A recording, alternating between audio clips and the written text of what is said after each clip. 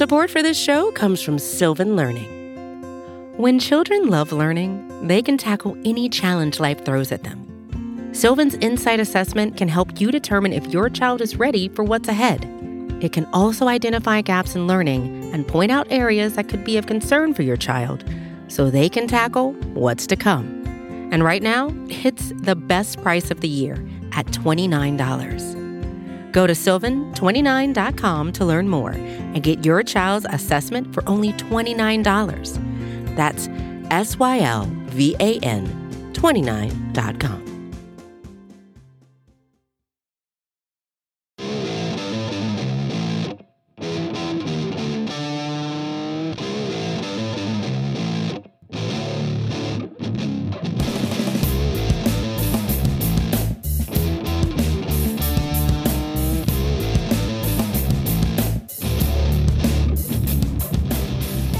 Hello, everyone, and welcome to episode 362 of the Battery Power Podcast. I am your host, Brad Rowland. It is Sunday, August the 7th, and a podcast recording is not going to be complete until we go through a lot of different things on this evening. I'm joined by Scott Coleman, and Scott, it was not the greatest weekend for the Atlanta Braves.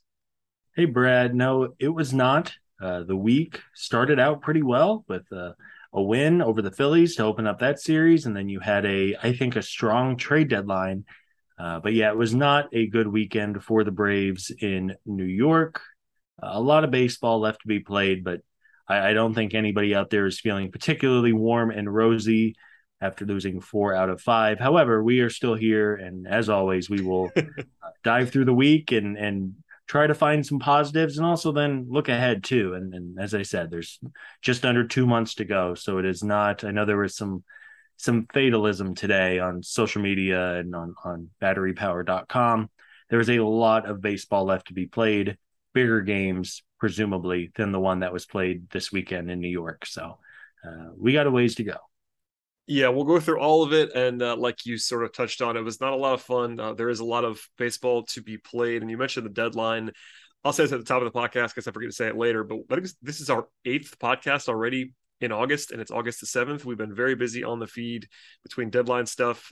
You and I talked on Tuesday evening. There was Austin Riley breakdown from Eric and Steven and Sean. There was Chris and Steven talking. There was Sean and the Daily Hammer all week long. So it's been plenty of content. So please subscribe and tell a friend about the podcast. And listen, I'm sure Braves fans listening to this podcast know what happened over the weekend, but the Braves suffered their first 3-game losing streak of the entire season on Saturday and Sunday in a 2-day span. They lose 4 or 5 in New York. They are now 6.5 games behind the Mets in the division. And it's kind of a grim moment to be recording the podcast, our normal time slot on a Sunday. But we will go back to the beginning of the week and also kind of fly through what transpired and also give some big picture context. And I would say probably a relative lack of panic on this show compared to the way that a lot of Braves fans were sort of taking it in. Maybe it's the World Series hangover. Maybe it is the fact that we just kind of look at this at the standings and realize how much time there is left and just the situation overall. But we'll get into all that as we always do on the podcast. We did touch on briefly when we talked on Tuesday that the Braves were winning comfortably in that game on Tuesday. We don't have to go all the way back to Tuesday's game, but they won. That was the one comfortable win of the entire week. Really was Tuesday night slash afternoon. Whenever they played that podcast, and then started playing that game, and then Wednesday kind of maybe it was a signal of what was to come the rest of the week because it was a pretty frustrating loss on Wednesday. Not quite the high profile loss that some of the other ones were to the Mets. But they lost to the Phillies by a 3-1 margin on Wednesday, and they were leading going into the 8th inning.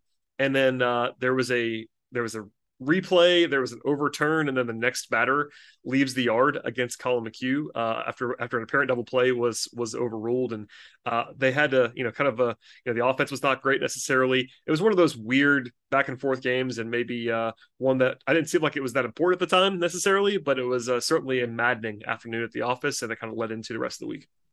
Yeah, if there are any Braves fans who don't want to watch day games anymore, I would not blame you, because for whatever reason, as good as this team has been throughout the year, even on this crazy good run they've been on for more than 2 months now, it's like a day game comes up or a getaway day happens, and they just forget how to baseball. And some of these day games have been really frustrating. You mentioned it was a low-scoring game the entire way, 1-0, and then in a blink of an eye, The game is tied, and then you gave up a home run to Nick Castellanos, who had not homered for a month before that go-ahead eventual game-winning homer. So it was just more of the same. That you split the game on Tuesday and Wednesday with the Phillies. Ideally, you would have won both, but as you noted, not knowing what was going to happen over the weekend, that was a tough one. It feels like it's been a theme the last few weeks that whenever the Braves are losing these games close, they just again they're kind of reverting back a little bit to where they were earlier in the season, where whenever they would lose, they would just find a new way to lose, whether it was a defensive miscue or even just some bad luck, bad timing. As you noted, if JT Realmuto is a half second slower coming out of the box, the Braves probably win the game. Alas, they lose that one. They split the series and then head to New York. You mentioned it, but just to throw out the numbers on day games and also series finales, which they, of course, had a couple of those this week as well. Mark Bowman put this out there, but the Braves are 2-10 in the last 12 series finales. There's just a lot of noise there, a lot of randomness, but just kind of a weird, crazy stat. And also, the day game, night game splits are hilarious. The Braves are 16-22 in day games and 48-24 in night games. I don't know what to explain that. I think it's just noise, but it is kind of hilarious, to be honest, like how crazy it has been and how long it's been happening. Because it's like now it's like we're all expecting it. Anytime they play a day game, it's like, all right, they're going to score 2 runs in this game. Yeah. That's going to be it. It is, man. I mean, we were joking like the Atlanta Vampires might need to be like the backup team name during those day games, because just for whatever reason, you mentioned it, it's probably just baseball randomness. I can't imagine internally the Braves prepare very differently for a day game versus a night game. Hitters in general have their quirks. Some guys prefer to hit during the day. Some guys like to hit at night. But regardless, it's really been a weird trend. And even you listed off the numbers for the entire year. But again, during this crazy run they're on since June 1st, of their losses, I think they're 41-18 since the start of June. Of those 18 games they have lost, how many have been during the day? 12? I mean, maybe.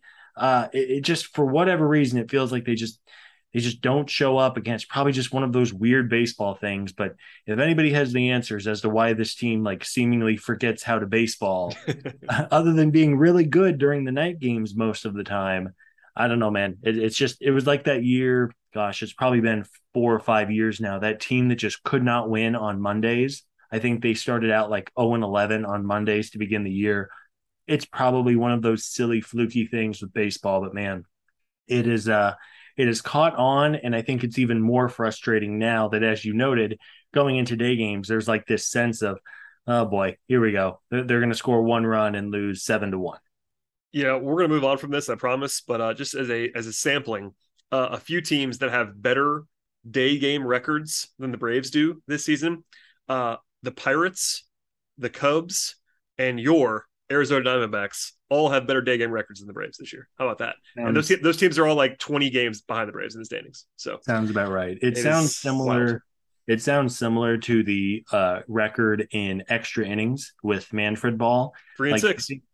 I think 3 of like the 4 worst teams in the league in extra innings are the Braves, Astros, and Dodgers, or maybe the Yankees. Truly like 3 of maybe the 4 most talented rosters, 1 through 26, and they just can't win in extra innings.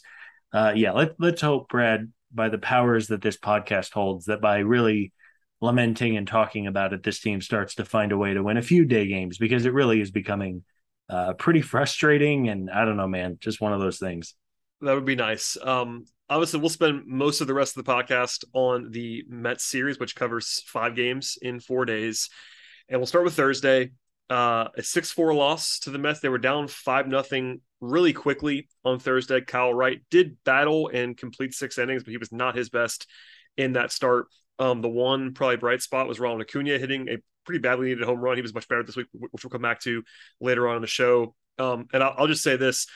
I agree with this, but there was some consternation out there about your guy, Wild Bill Contreras, never seeing the plate in that game when there were some opportunities late in that contest to potentially pinch hit him when they needed a big swing to close the gap. That stuff can be a little bit overplayed, but I was sort of in agreement with it overall. But it wasn't like that was a game that was necessarily a disaster. But when you get down 5-0 in a hurry, you're kind of just braced for a loss, and they had some chances that just never came together. Yeah, and my top line takeaway from the series was this. This was probably the biggest series the New York Mets have played in close to 6 years. I went back and looked. They were last in the postseason in 2016. They were decidedly pretty bad in 2017, 2018. They were okay in 2019 and 2021. Last year, of course, they fell apart in August and September. And then the COVID year, they were below 500. And that was such a weird year. But I don't think it's hyperbole to say this was the biggest series for the New York Mets organization in 6 years, and they showed up to play. I mean, you talked about the Mets jumped on Kyle Wright early on Thursday. I think within 3 batters, the score was already 1-0. The Braves did battle back a little bit to make the Mets sweat, but man, I mean, the Mets deserve credit because to me, it really did feel like for such a big series for their organization, they showed up and frankly, the Braves didn't. They got hit in the mouth early in basically every game played over the weekend, other than that Friday night one, which we'll talk about here in a minute. But man, I mean, credit to New York. They were ready to go. The Braves were lackadaisical. I can't tell you how many 1, 2, 3 innings the lineup had. It felt like the Braves would come up and our offensive innings would last 2 minutes. And then the Mets would go up there and foul off a bunch of pitches, work the count, get on. And again, there's this whole debate going right now about how New York approaches offensively versus how the Braves approach offensively. And we could discuss ad nauseum for 4 hours about, is it better to hit home runs with that instant impact, that quick strike ability that we saw as the Braves won a World Series last year, by the way, right? Is that friendly reminder if anyone's lamenting the home run and strikeout proneness of this lineup, or the New York Mets approach, where I think the entire weekend the Mets hit 1 home run, maybe 2. Is that right? Like, they put the ball in play. That's how they do it. They rely on contact. They put the ball out there, see what happens.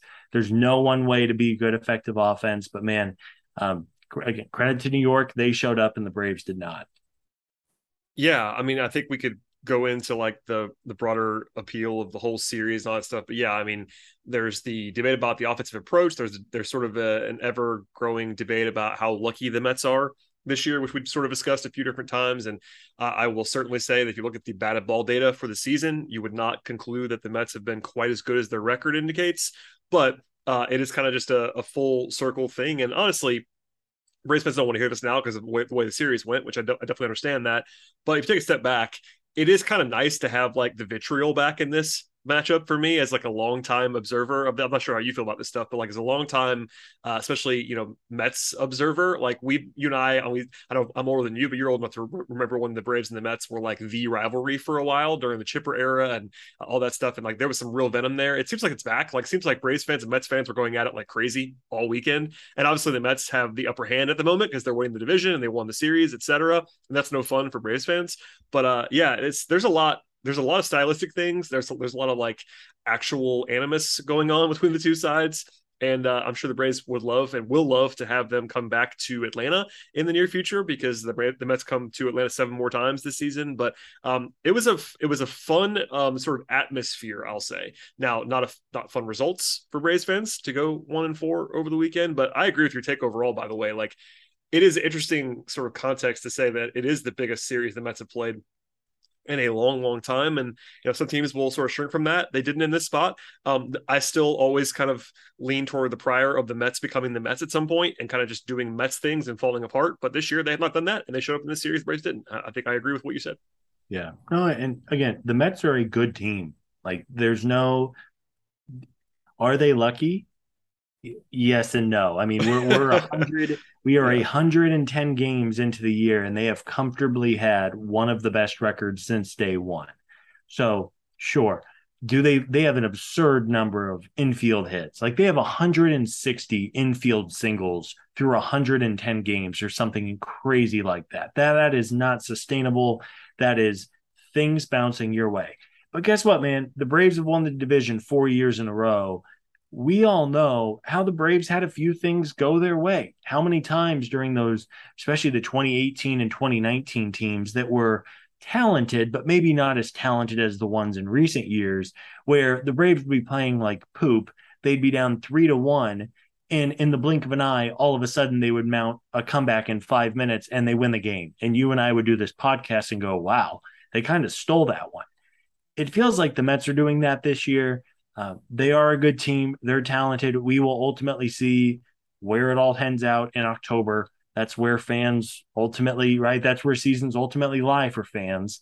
Yeah, it's just, it was I said going into the series on Thursday, and then we'll move on. The Braves could not win the East this weekend because of the 3.5 game deficit they had going in. I thought it was possible to lose it, though that would have meant a sweep, and there was not a sweep. And as we will look ahead, the season is not over by any means. I don't want folks listening to think that we're waving the white flag by any means. But again, New York, in all of the matchups this year, I believe they've played 12 games now, and the Mets are 8-4.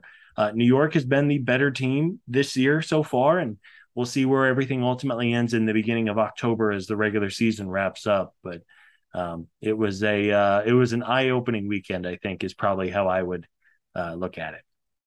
Yeah, that's a good way to set the table a little bit. We're going to talk about the one and only win on Friday, then the doubleheader on Saturday, and then another loss on Sunday. But before we get to all of that stuff and much more with myself and Scott, a word from our sponsors on today's podcast. When you need mealtime inspiration, it's worth shopping Kroger, where you'll find over 30,000 mouth-watering choices that excite your inner foodie. And no matter what tasty choice you make, you'll enjoy our everyday low prices, plus extra ways to save, like digital coupons worth over $600 each week. You can also save up to $1 off per gallon at the pump with fuel points. More savings and more inspiring flavors make shopping Kroger worth it every time. Kroger, fresh for everyone. Fuel restrictions apply. All right, Scott, let's start with the positive, and that was Friday's win. Even that was a little bit of a roller coaster ride. They did take an 8-0 lead in a hurry, just absolutely teed off on Taijuan Walker, who is usually quite good. He just didn't have anything on Friday. The Braves just mauled him, basically. Rosario was alive and well with 3-run homer. Michael Harris hit a home run. Ronald Acuna robbed a home run defensively. He had 4 hits on Friday. Lots of positives on offense in a way that the rest of the series, they kind of just did not a lot on offense, but they were really good for 2-3 innings on Friday. And before we get into Ian Anderson's whole debacle and also his interesting situation now, it was nice to just look up at the television. My brother's birthday was on Friday. I was sort of out with people watching the game. I looked up a few times. It was like, okay, it's 3-0. Now it's 5-0. Now it's 8-0. It's like, okay, this might be an easy night at the office. Now, actually, they got a little bit threatened at the end of the game. It was never that close, but a nice win that they actually kind of, I guess in retrospect, kind of really had to get, because being down 8.5 games now would have been pretty disastrous. Yeah, it was a nice reminder of how good this team is when things are going their way, right? You had a couple of home runs. It was an extra base hit parade early on, and without knowing what was going to transpire in the following 3 games on Saturday and Sunday, it felt really important, especially knowing that DeGrom and Scherzer were looming over the weekend, that you won that game on Friday night and the bats showed up. I mean, they showed up early, at least. They had a couple of opportunities in those middle innings to blow the game open. They let New York hang around a little bit, although if memory serves, I don't think the tying run ever even came to the plate in that game. So it was not like it got out of hand close. But yeah, it was fun. I mean, that Friday night was kind of the one and only. I mean, were those the only innings the Braves led the entire weekend on Friday night? I believe so. I mean, I'm trying to think now. Because they were down immediately on Thursday. They were down. Yeah, I'm pretty sure that was it for the weekend. Yep. So at least we had Friday night. That was a nice moment. It, as I said a few minutes ago, you had to win at least one game. You could not get swept in New York. Thankfully, the Braves won on Friday night. Again, it was just the offense was just so sporadic. And then whenever you're trying to play from behind the entire weekend, that's difficult to do. Yeah. So with that out of the way, they win the game Friday, and that is the important context. It is a little bit funny because the game that they won in the series was one that was pitched by Ian Anderson, who has been pretty bad for a while. You and I talked earlier. Also, Eric and I talked about Ian pitching better in his last start against Arizona, although it was Arizona, which is also keeping that in mind. But he was quite bad on Friday. He was staked to an 8-0 lead and could not finish the fifth inning. He gave up 11 base runners and only got 14 outs. He had more walks than strikeouts on Friday night. And it wasn't immediately after that. They waited until Sunday morning that the Braves chose to option Ian to the minors. Now, that in itself is interesting. There is more context now than when they did that. At the time, we kind of didn't know. We kind of just assumed he was going to get sent down and whatever happens now. But it's been reported now by both Mark Bowman and Dave O'Brien, basically what I believe to be a team spokesman let them know this. The Braves are planning to have Ian start on Saturday in a doubleheader with the Marlins and have him be the 27th man for that game. So there's no penalty to have him come back up and pitch that day. And they're actually keeping him with the taxi squad with the big league club. And then the plan apparently is to have him make a couple quote starts for Gwinnett after that. So basically they're optioning him down. He's not going down just yet. He's going to pitch for the Braves in the big league in the big leagues on Saturday. And then he's going to the minors. Like, as our fearless leader Chris Willis said offline, I believe online as well today, what happens if he pitches well on Saturday? Does he still go to the minors? I have no idea, but it's a very weird situation. I'll just say this. He's not pitched very well for quite a while now. So him being optioned, I know people were surprised. I really wasn't. He looked pretty bad again on Friday, but like, what do you make of all this? Because it's very, very strange the way they actually just handled this. So I was all in favor of sending Ian down to work with Mike Maroth, see what happens in Gwinnett. What he was doing was not sustainable, as we have talked about. Folks know that even in his good starts, there were some cause for concern. I hadn't thought about what happens if he pitches well against the Marlins next weekend. That's kind of a funny hypothetical. I think I would lean towards the process over results of the Marlins are in bad shape right now.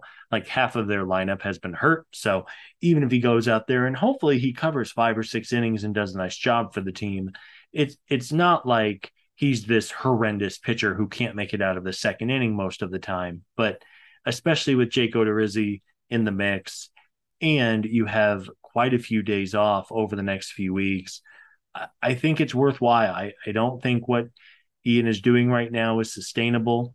We have seen firsthand that he is a better pitcher than this. And sometimes during the ups and downs of a long major league season, you need that opportunity to hit the reset button. Maybe they work on something mechanically. Maybe there's something mentally that he's having issues with. Maybe it's just a mental breather from the high stakes, high pressure of pitching every 5 days in a pennant race. Whatever it is, I think it's worthwhile. I do think there could be an interesting hypothetical in a week's time, depending how he pitches against Miami.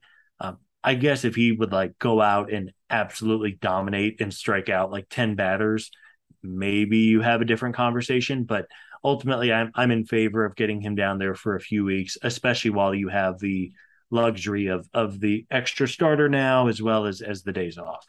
Yeah, it is very odd. It feels like, and this is me speculating, not being reported by anybody or me. It feels like they want him to go to Gwinnett, but they also believe that he is better than their other options in that doubleheader start. Like, it's basically like, okay, we still think Ian at this point right now is better than Kyle Muller and better than Enoa and better than Bryce Elder. So we're going to pitch him because the game matters on Saturday with the Marlins, but we still want to have him go to Gwinnett. That's kind of what this feels like to me. So I have no issue with that necessarily. I think he should, as you just said, kind of go to Gwinnett and figure it out. I think Odorizzi is probably better at this moment, so you kind of just roll with that. That's part of the reason to have Odorizzi around now, is to kind of provide that depth and flexibility. But at the same time, Anderson has, as we talked about a lot, so we won't have to do the whole thing again, but he has been a good pitcher in the past. He is still very young. There's no reason to think he can't be that guy again. It's just not happened this year. The numbers are pretty grim. I won't go through them all, but he does not presently qualify for the ERA title in the National League. But if you lowered the threshold to, let's say, 80 innings instead of whatever the number is at this moment in time, he is a bottom 10 ERA in Major League Baseball among starters who would qualify 80 innings. That's really bad. Like, no matter what, no matter how you spend that, the peripherals are a little bit better than that, but it's not been very pretty. By the way, I thought it was funny also that they called up Inoa and basically told everyone it was because they wanted to add another arm to the bullpen. Then Strider threw 2 2/3 innings on Sunday, and Inoa didn't pitch anyway. So that was a funny that was a funny confluence of events. It's like we badly need this guy for innings on Sunday, and he didn't even pitch when Strider couldn't get out of the third inning. So who knows what's going to happen there? I kind of doubt that is going to be long for this world with the Braves. I do kind of think that it could be interesting as a bullpen arm, but they're still starting him in AAA. He's been bad this year, so just for anybody that just saw that result and thought, okay, the Braves are trying to replace quote unquote Anderson with Inoa, that's not the plan. I don't think. No, I would not be surprised at all. I mean, heck, by the time people are listening to this, maybe it'll already be announced that I think Kirby Yates is ready. He pitched back-to-back days earlier this week and then pitched again on Sunday with Gwinnett. So I would imagine that Huascar will be optioned back for Kirby Yates to help out in the bullpen. The Braves are off on Monday, so perhaps on Tuesday that move gets announced. But, with Ian, and I'm guilty of this too, Braves drafted him when he was a very young 18 years old. He was a young prep arm. So I think for a lot of us in our heads, when we think of Ian, we think of him as 26, 27, or at least I do. He's 24 years old. He is 18 months older than some of the kids who got picked in the draft a few weeks ago. So he is still very young. He is far from a finished product. So for all of those reasons that we have seen him be successful before, the age, the strikeouts have not been there, but it's not like he doesn't have stuff. The changeup is good. The fastball is a little, he has no spin on the fastball, which is a little odd. It's kind of an old school fastball compared to the way guys throw it today. But again, it's a lot easier to try to make those mechanical adjustments in AAA when you don't have 40,000 eyeballs on you. So if it helps Ian long-term, maybe even short-term, we're all worth it at this point. I'm not sure what good it is to send him out there to the Wolves every 5 days in the majors. And who knows, maybe there is a recent history of players on this roster now who have gone to AAA, worked with Mike Maroth, who is the pitching coach down there, and have come back to find some really great success. Kyle Wright, AJ Minter. It's easy to remember that, or easy to forget that AJ Minter was really bad at a certain point last year, went down to AAA, found himself, and then found himself as part of one of the greatest bullpen runs in World Series history. So I think it's going to be beneficial. I hope it's beneficial for Ian. We will see how long they keep him down there. But I just don't think you can keep sending him out there every fifth day as he currently stands.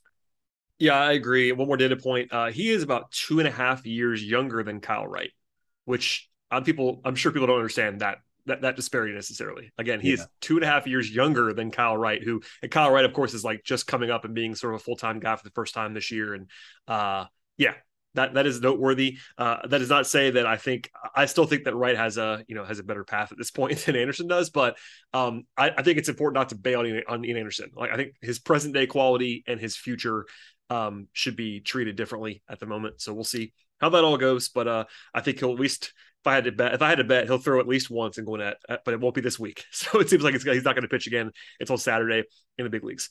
Moving on from Friday and getting into Saturday's doubleheader sweep loss. The opening game of that doubleheader was Jake Odorizzi's debut.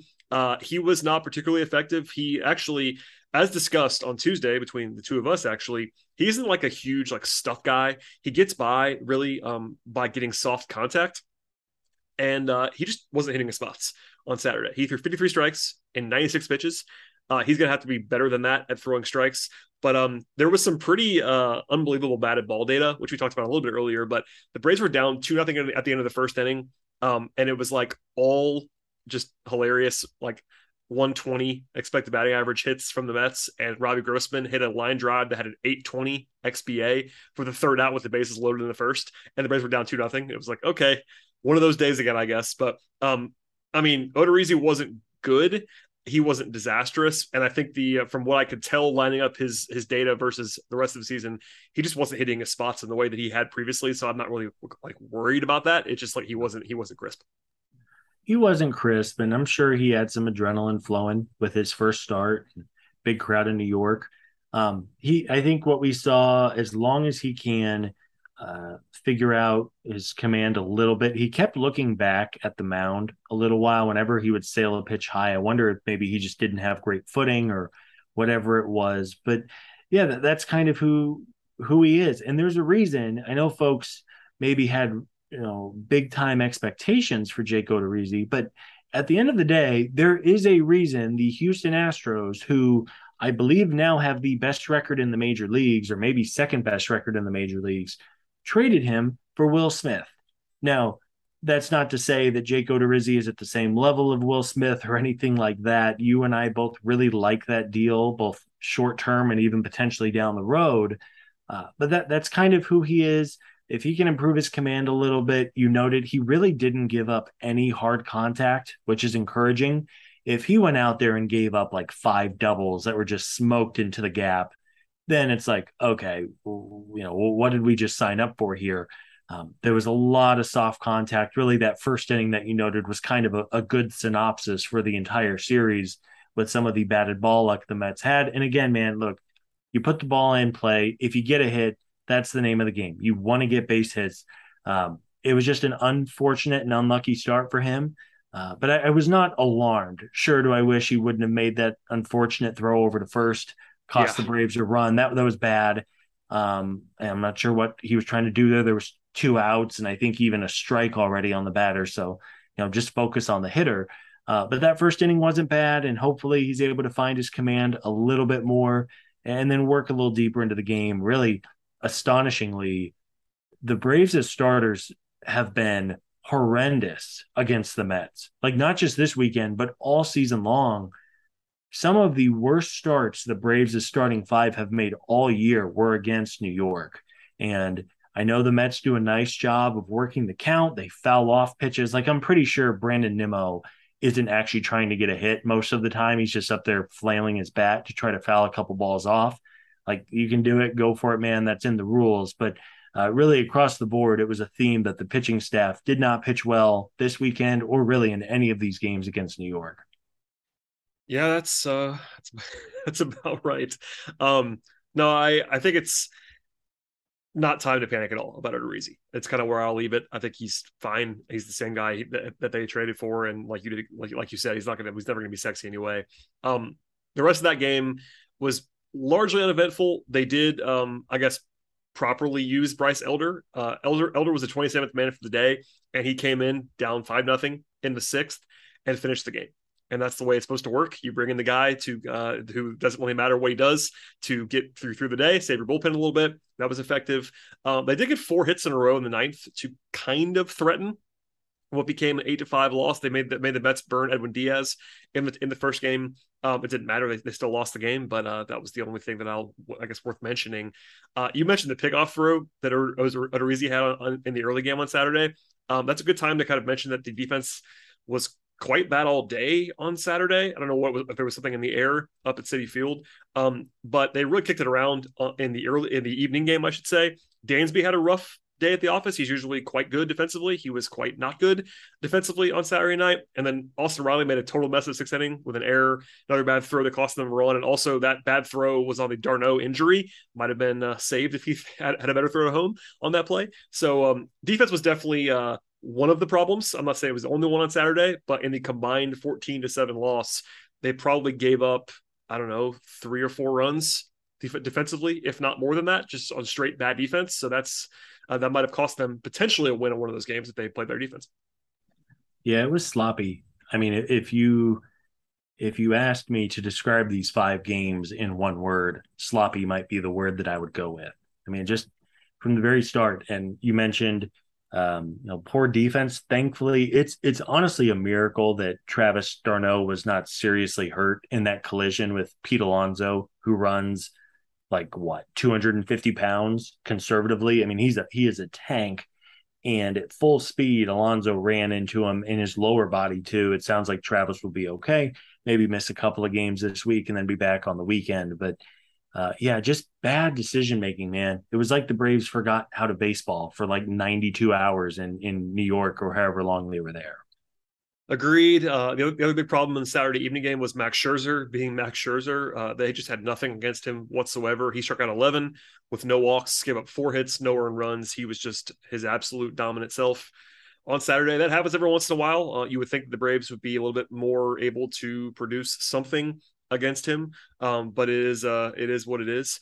No, I think that it's going to be interesting to see like what happens with how they face them more. If they obviously they're going to see the Mets more, but the Scherzer DeGrom thing, as we'll get into Sunday, might be a little bit scary because those guys are really, really good when they're dialed in.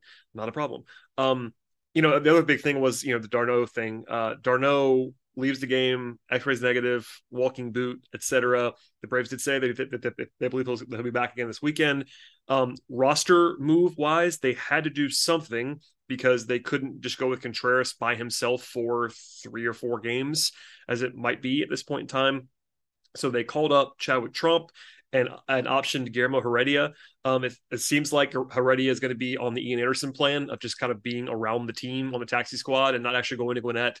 And then I think as soon as d'Arnaud comes back, they'll probably DFA Trump and bring Heredia back. So if you are a Guillermo fan, like I think we all are, I assume he'll be back pretty soon. But that was kind of the no-brainer move to do that. They had to get another catcher on the roster, so that's kind of the only way to do it. I have no other takes on that particular game. It is what it is. No, I'm just glad that Guillermo and his swords get to hang around because we need him. I mean, now more than ever, a nation turns its eyes to Guillermo Heredia and his pink pirate swords that we all love so much. Big vibes guy, Guillermo.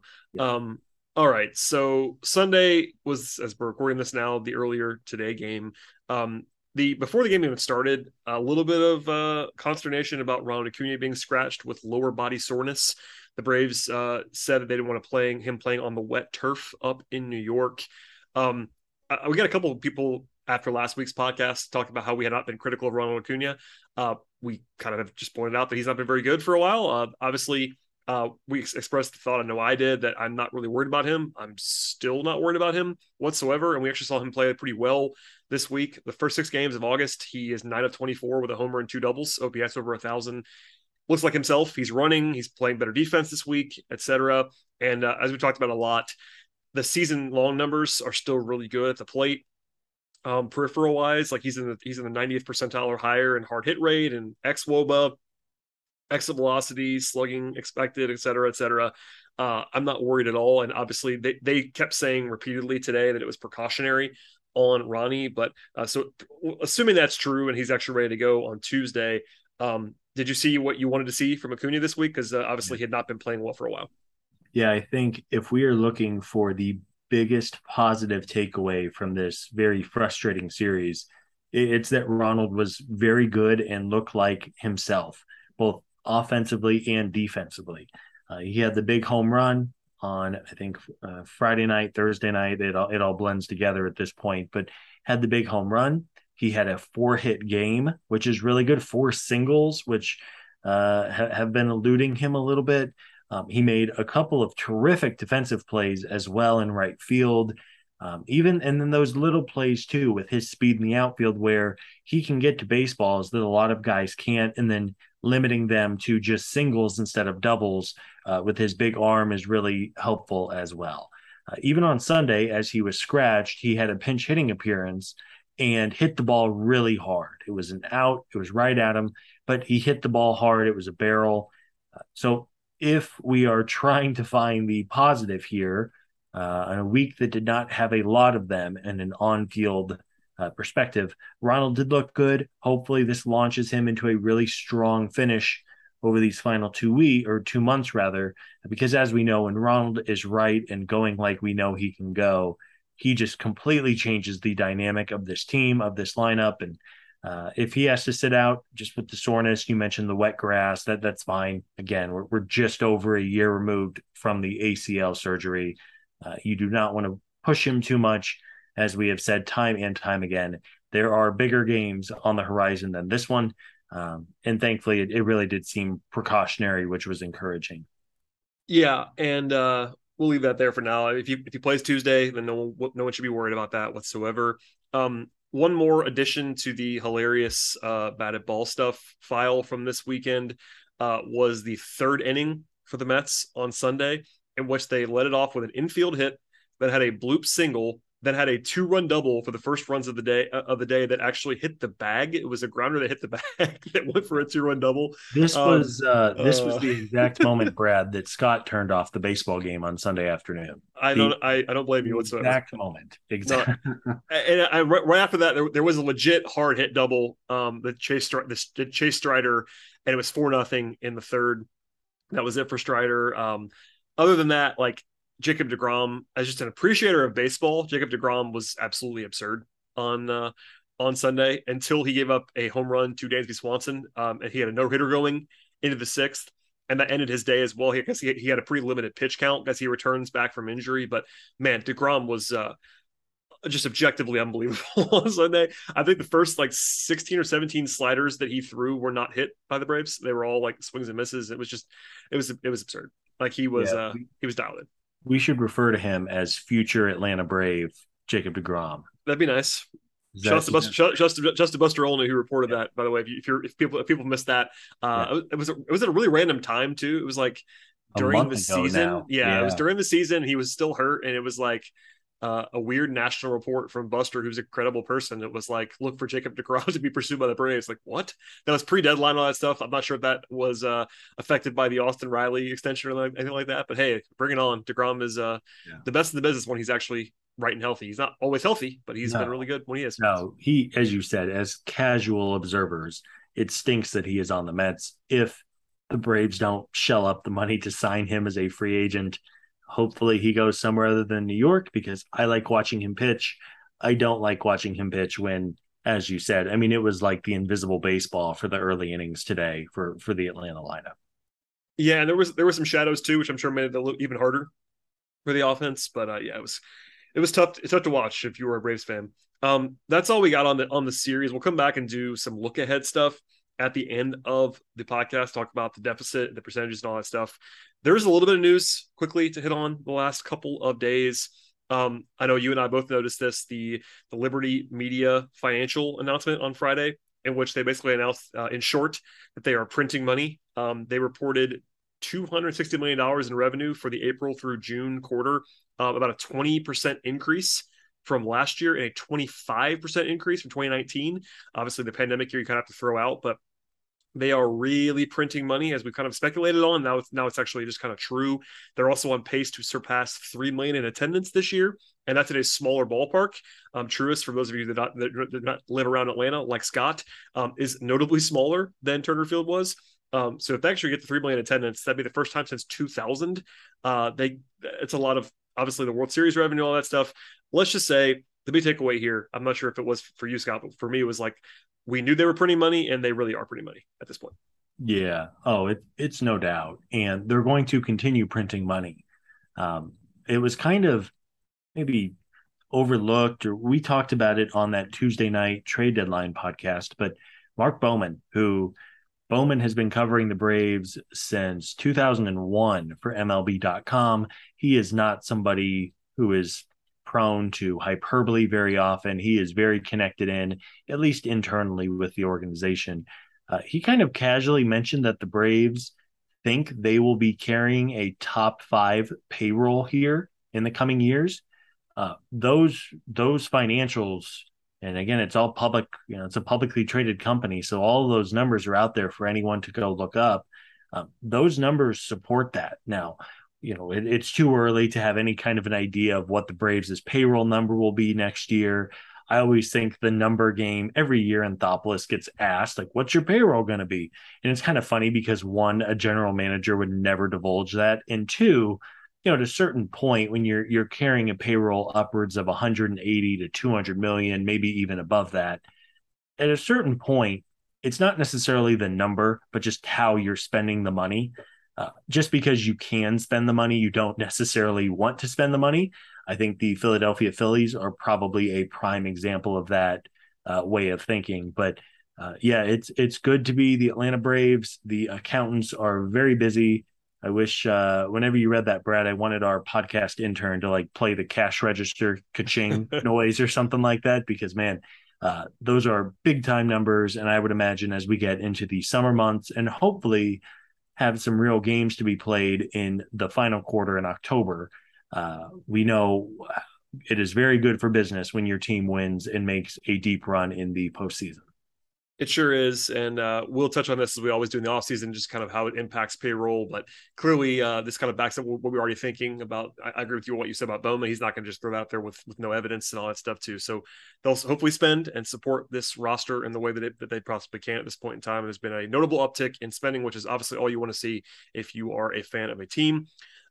Injury-wise, some things to hit on quickly. Snicker said on Thursday that Ozzie Albies is starting to ramp up a little bit. He played catch this week. They're, of course, thinking about like early to mid-September, according to Anthopoulos from earlier this week. That'd be like 3-ish months since he got hurt on June 13th. So that kind of tracks.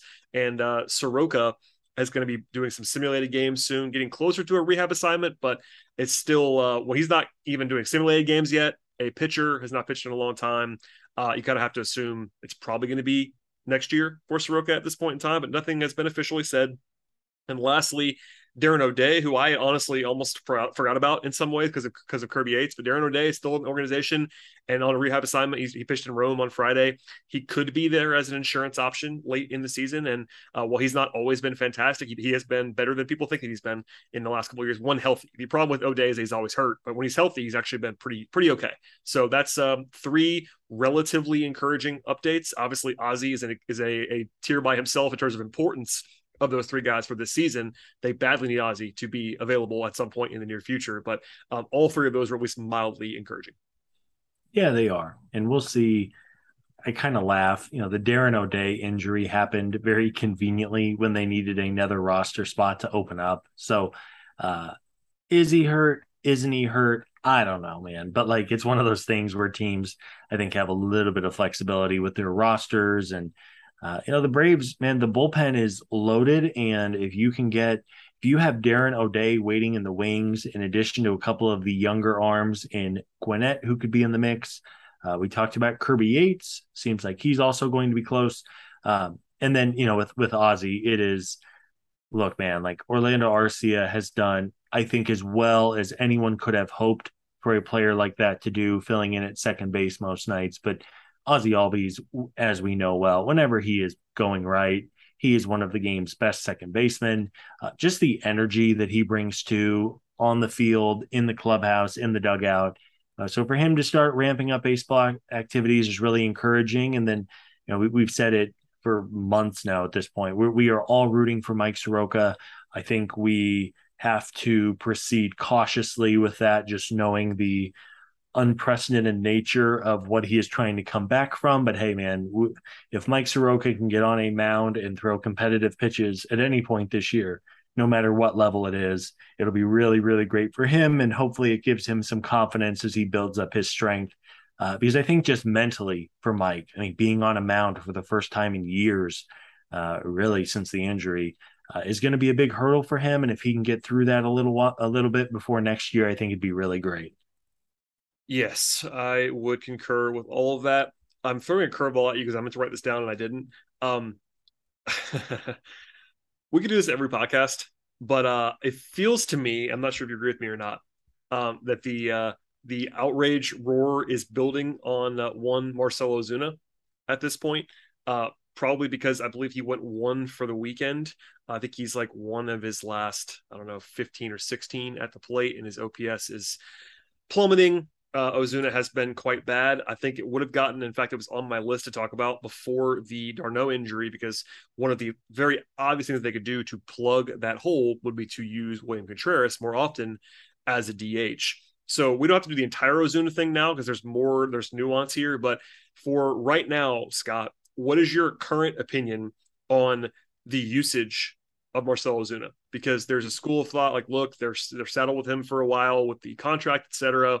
But basically, without going all the way into the stats, for the last 2 seasons, he has been a strongly below average hitter over about a full size sample, like 600 plus plate appearances. And as we all know, if he's not hitting, he's not giving you any kind of value anywhere. So would you be like benching him?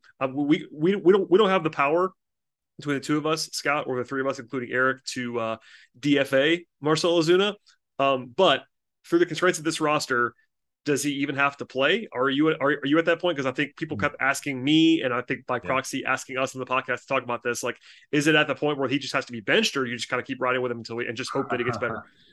I mean, I'm done. Like, I can't keep watching this. These are not even competitive at bats. Like you said, he can't hit, he can't field, he can't run. What does he do well? He hits the occasional home run. Yeah, I mean, but just to add that on, because I didn't give you any notes on this, Ozuna does have, I think it's 27 home runs in that sample size. And again, it's basically almost exactly one full season. It's like 150 games over the last 2 years, because of course he had the suspension and the injury last year. But he has 27 home runs, 26 home runs over that sample size, but that's not enough. Basically to only be a power guy like that, you got to hit more home runs than that. And look, like, his OPS before today was 664 for the season. If Ozuna has a sub 400 slugging percentage, which is where he has right now, like, that guy is below replacement level. And I think that there's a DH penalty in WAR and all that stuff.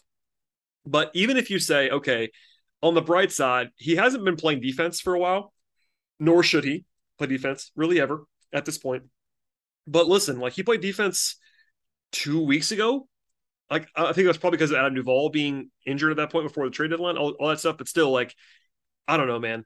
It's really bad. And I think right now, I would say with d'Arnaud unavailable, that, like, yeah, I get him playing, but it's really, really hard for me to have a reason to not DH Contreras when or Robbie Grossman.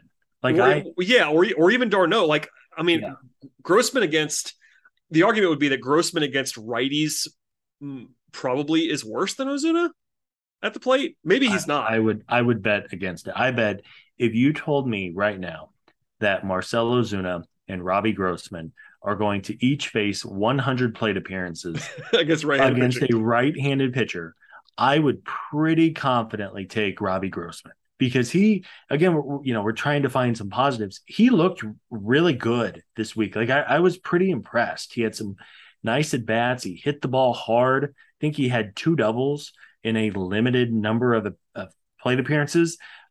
Earlier today, when the lineup came out and Ozuna was DHing and Robbie Grossman was on the bench, my first reaction was, why isn't Grossman playing? Like, what more other than the contract?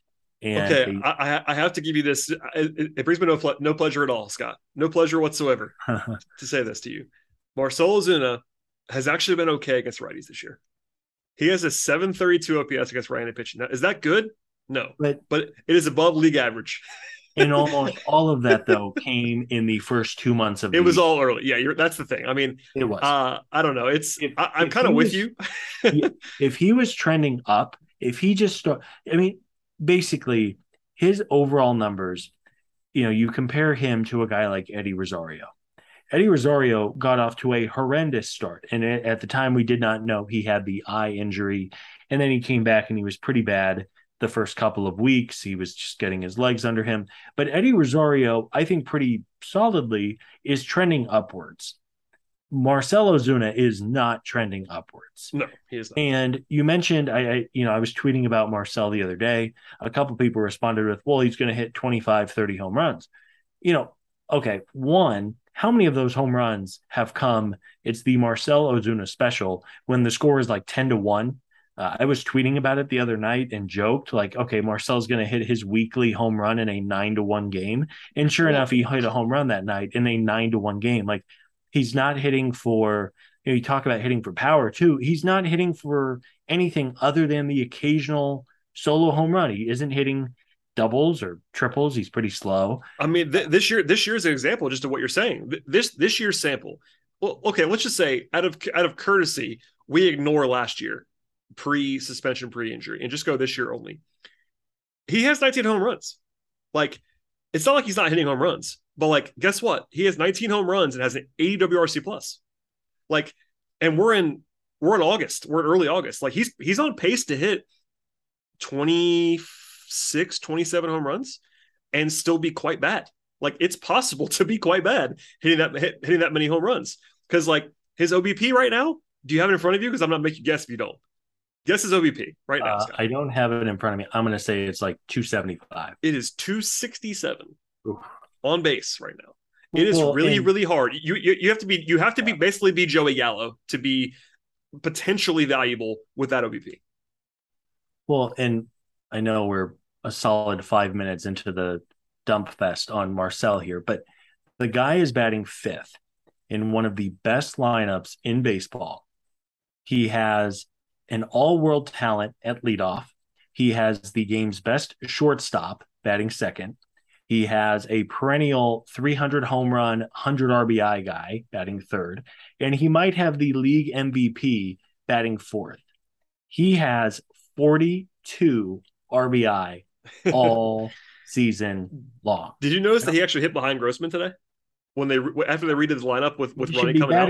He should be batting 14th is where he should be batting because of how bad he has been. So to answer your question, I have zero optimism or hope.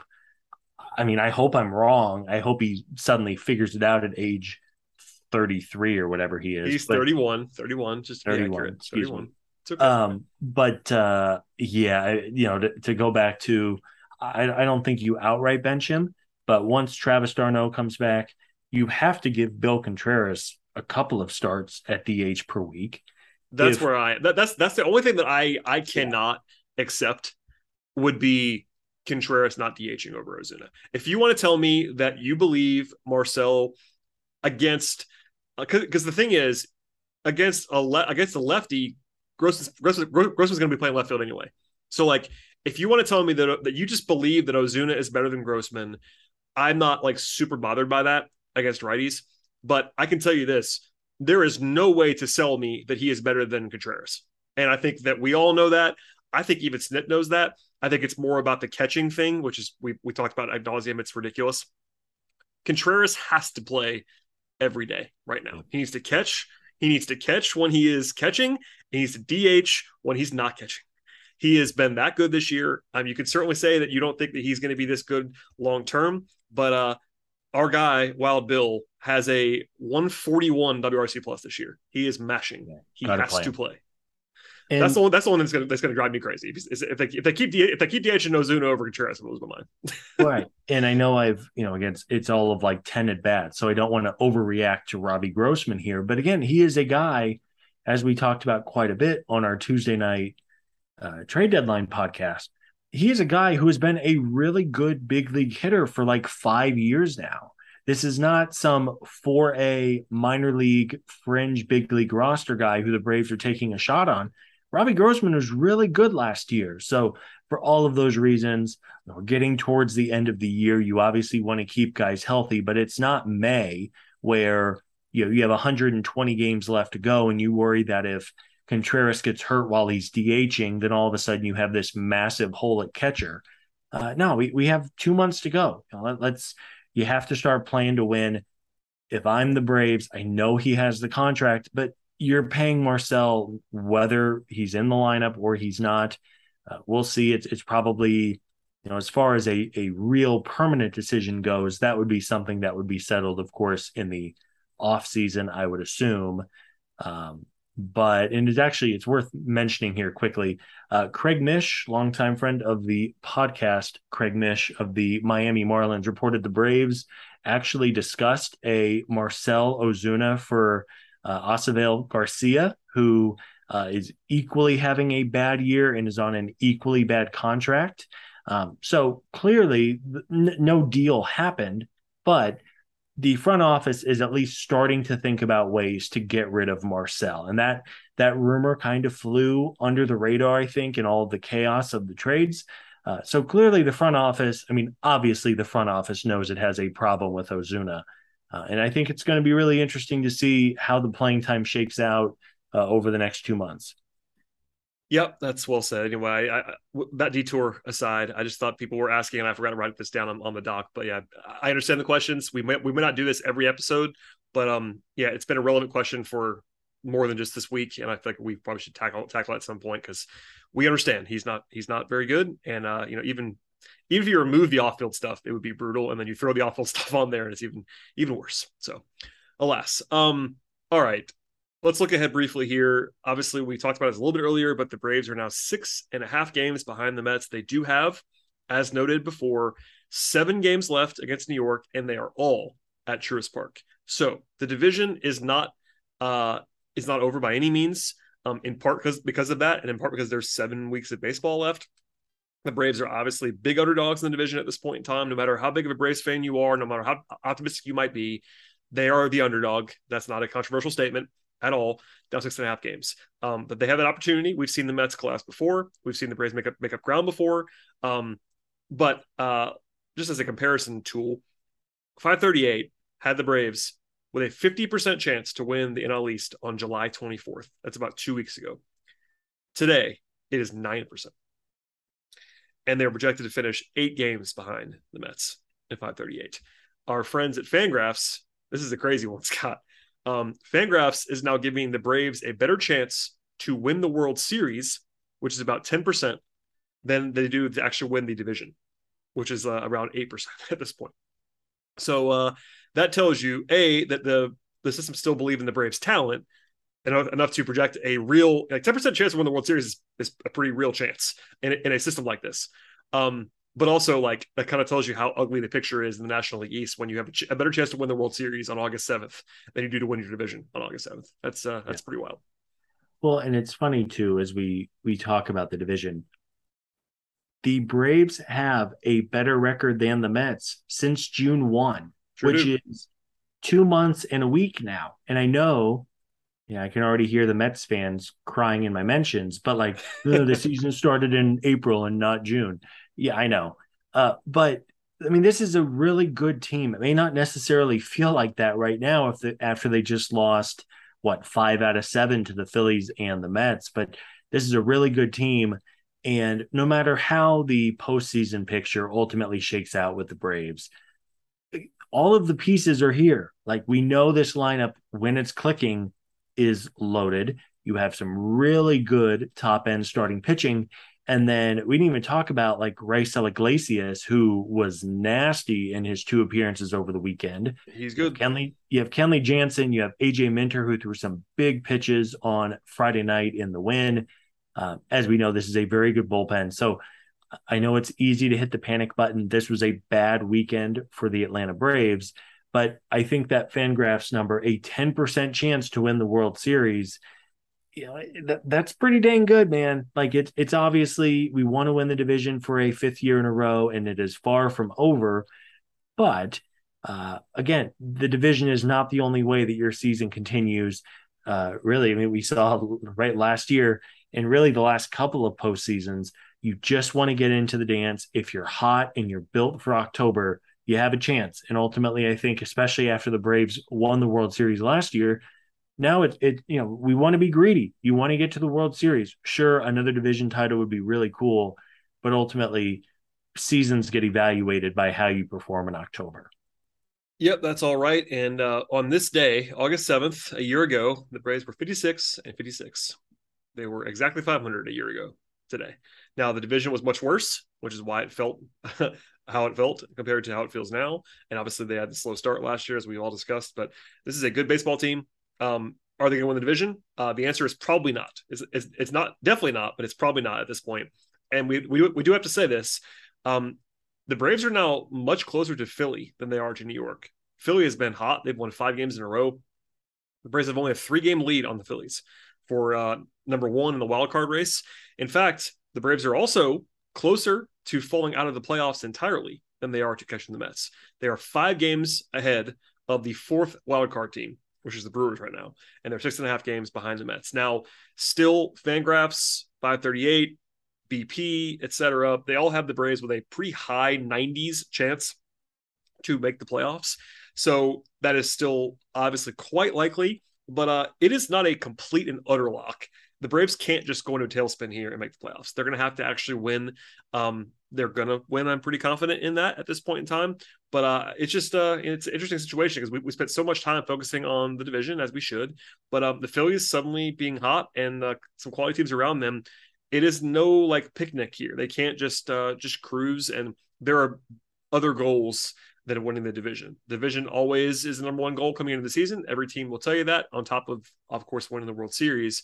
But at this point, you kind of need the Mets to slow down a little bit. I don't think the Braves, given how much time is left, can win the division on their own. They need the Mets to give a little back, I think. Yeah, that's well said.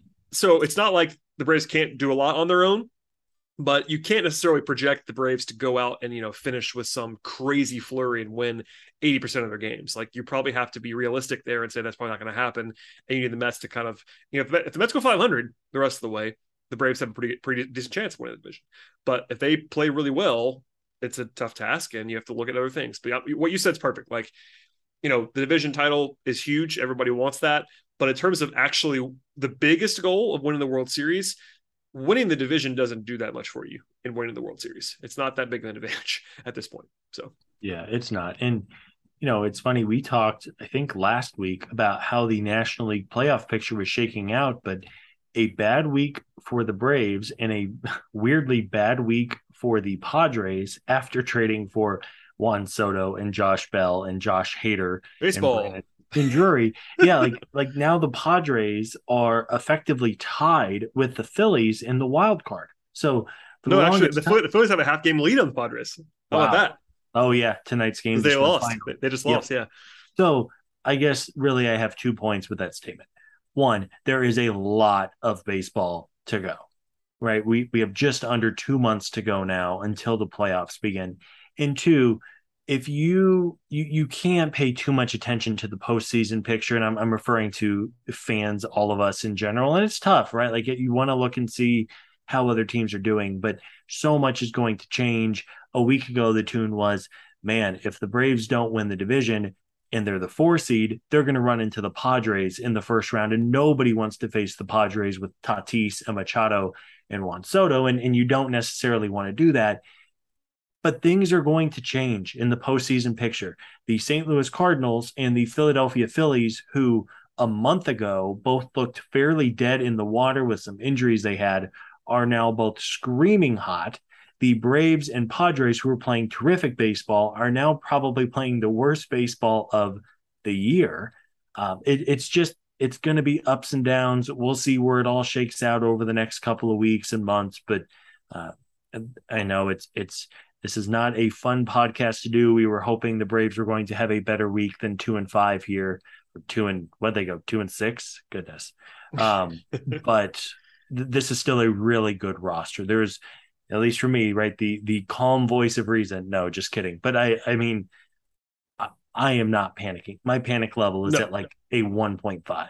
Yeah, I'm right there with you. And like, just, team quality wise, this is one thing. But if you just remove the division leaders and look at the wild card standings, which are, obviously a playoff spot, there are 3 wild card teams this year, by the way, as a reminder. The Braves have the most runs scored and the fewest runs allowed in the entire wild card race right now. They are very obviously the best team in the wild card race, and they have a 3-game lead right now on even number 2, much less number 3, number 4, etc. So they're in great shape there. There's a reason why they have 95% plus playoff odds. Still 7 games against the Mets. If you could just pencil in 6-1 against the Mets, which you obviously cannot do, but if you did that, they'd have a real chance. The one thing you want, I'm sure someone will say this if they have not said it already into a microphone in the next couple of days on the Braves roster about the Mets, is that we see them 7 more times and we control our own destiny. Those kind of things. If the Braves go out and beat the Mets the rest of the way, they can make up the ground, and there you go from there. So as for this week, they only have 6 games only, and also they're only on 5 days. So they're off Monday and off on Thursday. They play a 2-game series in Boston on Tuesday and Wednesday. The Red Sox have been in a tailspin, by the way. They are the dead last team in the American League East right now. They've been pretty bad for a while, so that's a decent spot to be in despite being a road series. Then after the off day on Thursday, they have a 4-game series in Miami that features a doubleheader on Saturday. The Marlins are not like abjectly terrible, but they're not very good either. So this is a situation where they're playing 6 games on the road this week, but none of them are terribly difficult on paper. Clearly anytime you have to play the Marlins, and I believe they see Alcantara as part of that series, he is their best pitcher. If he pitches, then that's obviously a little bit scary, but if he doesn't pitch, if you avoid him, that's even better. So we'll see. Yeah, a couple of teams that started out pretty well and are going the wrong way. The Red Sox had a weird trade deadline. They didn't completely sell, but they also did sell. I don't know what. I mean, I think their GM is generally a pretty smart guy, and then Boston went out and had maybe one of the weirder trade deadlines in recent years, and then the injuries have caught up to Miami. They did not really sell either at the deadline, but I believe old friend Jorge Soler is still on the injured list. I think they kind of tried to sell him. They basically couldn't because they had like between injuries, and you talked about Avisail Garcia earlier. Like the Marlins basically, from all the reporting, were like everyone's available other than Alcantara, and they didn't really sell because they just kind of couldn't. Like they had some valuable guys, but they weren't trying to sell low. But at present, they're not very good. So. No, they don't have Jazz. I think Garrett Cooper, who kills the Braves, has been really banged up a little bit as well. So yeah, I mean, it's 6 games against teams that the Braves should be able to beat. Hopefully they go out. It's never fun having an off day right after you have a bad weekend series with everybody has a bad taste in their mouths. But if you can go into Boston, take advantage of a disappointing Red Sox team, and then go to Miami and beat up on a Marlins team that just doesn't have nearly the amount of talent or depth that you have. Hopefully you can get back on track and just start to find yourself a little bit more. It was just a frustrating week, especially in New York. But this is not a bad team. There's just too much talent here, especially with some of the trade deadline acquisitions. Hopefully the days off give them a chance to hit the reset button. Maybe they make a couple of roster moves as well. That will only help. But yeah, just a tough week, but brighter days are on the horizon. Yeah, and we'll talk about it, I'm sure, next week on this show. But after that series of games in Boston and Miami, they come home to play 4 against the Mets next Monday through Thursday. And obviously, those are very, very big games. In fact, next week is a gauntlet. Just to look ahead a little bit, it's the Mets for 4, and then the Astros come to town for 3. And the Astros are awesome. So, any World Series rematch, of course. So that'll be a lot of fun. We'll get into that next week, as always. Scott, thank you for giving me all the time on this Sunday evening. We talked, as always, or at least as often, for a very, very long time. Anything to plug other than this wonderful podcast network that has 4 different podcasts on it? That's right. Yeah. Please tell a friend, like, subscribe. We really do appreciate all the support. It's a busy time of year, and we'll keep it rolling over the next couple of weeks and months, and hopefully some better days on the horizon as we talked about. So thanks, Brad. Always great to do one of these with you, my friend, and hope you are doing well.